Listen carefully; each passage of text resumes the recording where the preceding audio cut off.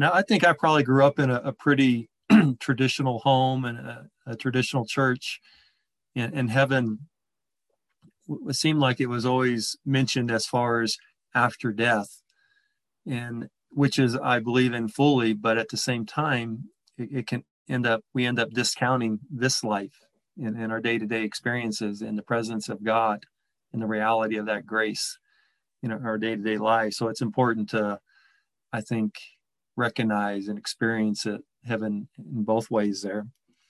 And also this week, I just kind of had this synergy or this meshing of all these words between heaven and grace and God's love. And I go, how do you even distinguish these words? They were just all kind of converging. I guess it's kind of like the Trinity. They're different, but the same at the same, all at once. And so it can get not confusing, but it's just something that we hold, and they kind of blend together. But as a child, I know I went to church. My family and we went to church every Sunday at the Wiley United Methodist Church. In the church there, the town was maybe a little bit bigger than Mancos, and probably about the same size as our church here. And what I remember most about going to church on Sunday mornings was just the quiet and the stillness in the church. And just that feeling of inner peace, that ease and comfort that many of you have mentioned. And I also remember how welcoming the adults were in the church to me. And they would shake my hand or give me a hug, and they'd ask me about my life. And I got this awareness that I mattered and that I had value, and that was from them. And I also realize now that church was kind of like a second home to me, a place where I felt safe and secure, and I could just sit and not have to say a word. And I just really have grown to appreciate that more and more when I think about that experience. And then I also realized that, mentioning church, that it's not always a positive experience to everyone. But for me, as I look back on that time, that little church that I went to as a youth was just a cocoon of kindness. It was a very nurturing environment. And today, as a middle-aged man, I would even call it a smidgen of heaven. I didn't think of it as that at that time, but it was a piece of heaven for me. And as many of you have touched on, is heaven a far-off place that we only go to after death? Or can we experience heaven here on earth? And I think it's very important for us to have those experiences and those images, because that's what inspires us to transform the culture and the communities that we are living in. And maybe, as some of you mentioned, maybe we think of streets of golds covered with glorious light. Maybe we have images of mansions on a hill, or an endless buffet of the finest food. I think we've mentioned all these things, and I think they're all wonderful too. But Wayne Mahler says, is heaven just a feeling of ease or peace? Perhaps a melting of worry into a deep pool of contentment, or leaning back into trustworthy arms. I love that image of heaven, just leaning back into trustworthy arms. And I can remember when Jennifer and I, our first couple of dates, once she asked me, she says, what do you want out of life? What are you looking for? And I remember just saying, I just like to be able to sit on a back porch somewhere with a glass of iced tea with someone that I love deeply, and just enjoy the beauty all around us. And for me, that's just an image of heaven. It's so simple and so available to all of us. And I would like to live in heaven. I firmly believe that we'll be in heaven after death. But to me, the bigger question, can we experience heaven on this side of the grave and live in that beauty and live in that comfort and peace? And maybe it won't happen 24 hours a day, 7 days a week, but we have enough of heaven. We feel it and experience it to really transform the way we see the world. And then I ran across a quote from Emily Dickinson, made me kind of want to read a little bit of her and her life. And it's wonderful poetry, but she said, "Heaven is what I cannot reach, the apple on the tree." Well, it's a beautiful verse, but it's also very depressing. Constantly trying to reach heaven, but never quite being there. So, can we experience and can we obtain heaven or paradise in this life? Can we have those moments of pure beauty and comfort and assurance? And the Pharisees, they asked Jesus, when is the kingdom of heaven coming? When will it be here? Maybe they have this distant view of heaven. And he says, heaven is among you. And some translations say heaven is within you. And later he says, repent, the kingdom of heaven is near.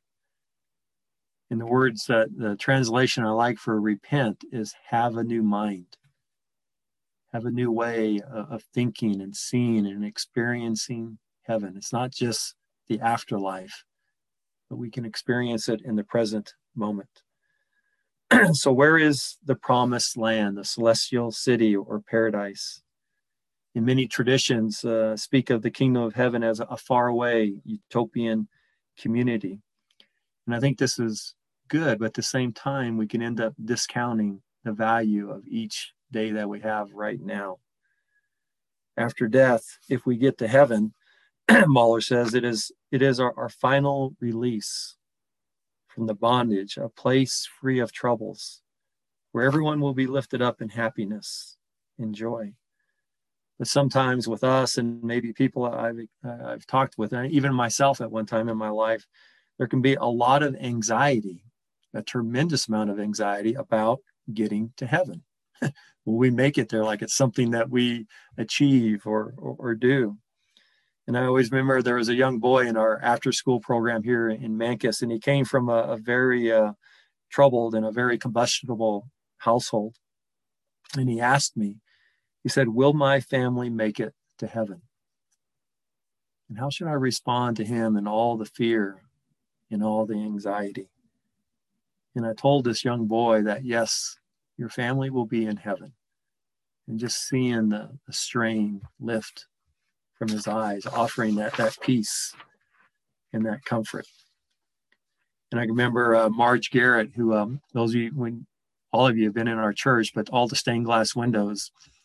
And as Marge was dying, one time she asked me, she goes, Craig, I've really been laying awake at night. I've been troubled by something. She goes, can I ask you something? I said, sure. And she goes, when I lived in Kansas City, she said, my best friends were Jewish. She goes, will they be in heaven? She goes, will they be in heaven with me? And she was really very concerned about this. And I remember telling Marge, I said, well, Marge, it's not my decision and it's not my call. But what I can tell you, Jesus was a Jew. And I'm pretty sure he's in heaven. So I think they'll probably be okay. And we just laughed about that and just that comfort it brings, the assurance. And Richard Rohr says one of Jesus's most revealing one-liners, and I love this, is rejoice that your names are written in heaven. And this is from Luke 10. Rejoice, have joy. Our names are written in heaven. And then he says, if we could only trust this, it would change our whole life agenda. That we are there. Our names are written in heaven. It would change our whole life agenda. And in Scripture, Jesus rarely spoke about heaven as a place, but as a quality of heart. And this is what all of you have mentioned. A practice of attention, a way of being lovingly awake, awestruck by beauty and grace of the ordinary, everyday things in our life, says Muller. And we have all these pictures of heaven or metaphors for heaven that Jesus gives us, like heaven is like a mustard seed. It's like yeast mixed in flour. It's like a pearl of great price. And heaven is precious. It's beautiful. It's a delight. It's a blessing. And it's often present in the very small things in life. Paradise is in our common days, our ordinary lives. And when we notice it, that ordinary life becomes extraordinary. And the seeds of heaven are sown in the small and the ordinary, which becomes quite amazing. And we can look for the extraordinary, the grandiose mansions, or the very dramatic, and we can experience it that way. But the glory of God, the kingdom of heaven, is also in the very common, small moments. And Jesus talks about this quite frequently. We have that wonderful verse that if we are faithful in the small things in life, then we will be faithful in the large things as well. And as many of you have mentioned just in some of your comments, think of all the very small, beautiful moments in life that we often overlook, maybe because of our pace or our busyness. And do we take time to reflect on those and really breathe them in deeply and say, this is heaven. This is heaven. Maybe a mother makes hot chocolate for her children on a cold winter day. And just the grace and the love in that gesture. A teacher warmly hugs every child as they walk into her classroom. A grandpa teaches his grandson how to cut a board. And all of these small blessings that we often overlook because we're busy or moving too fast, or maybe we take them for granted, are they morsels of heaven that we need to taste and spend time with and give thanks for?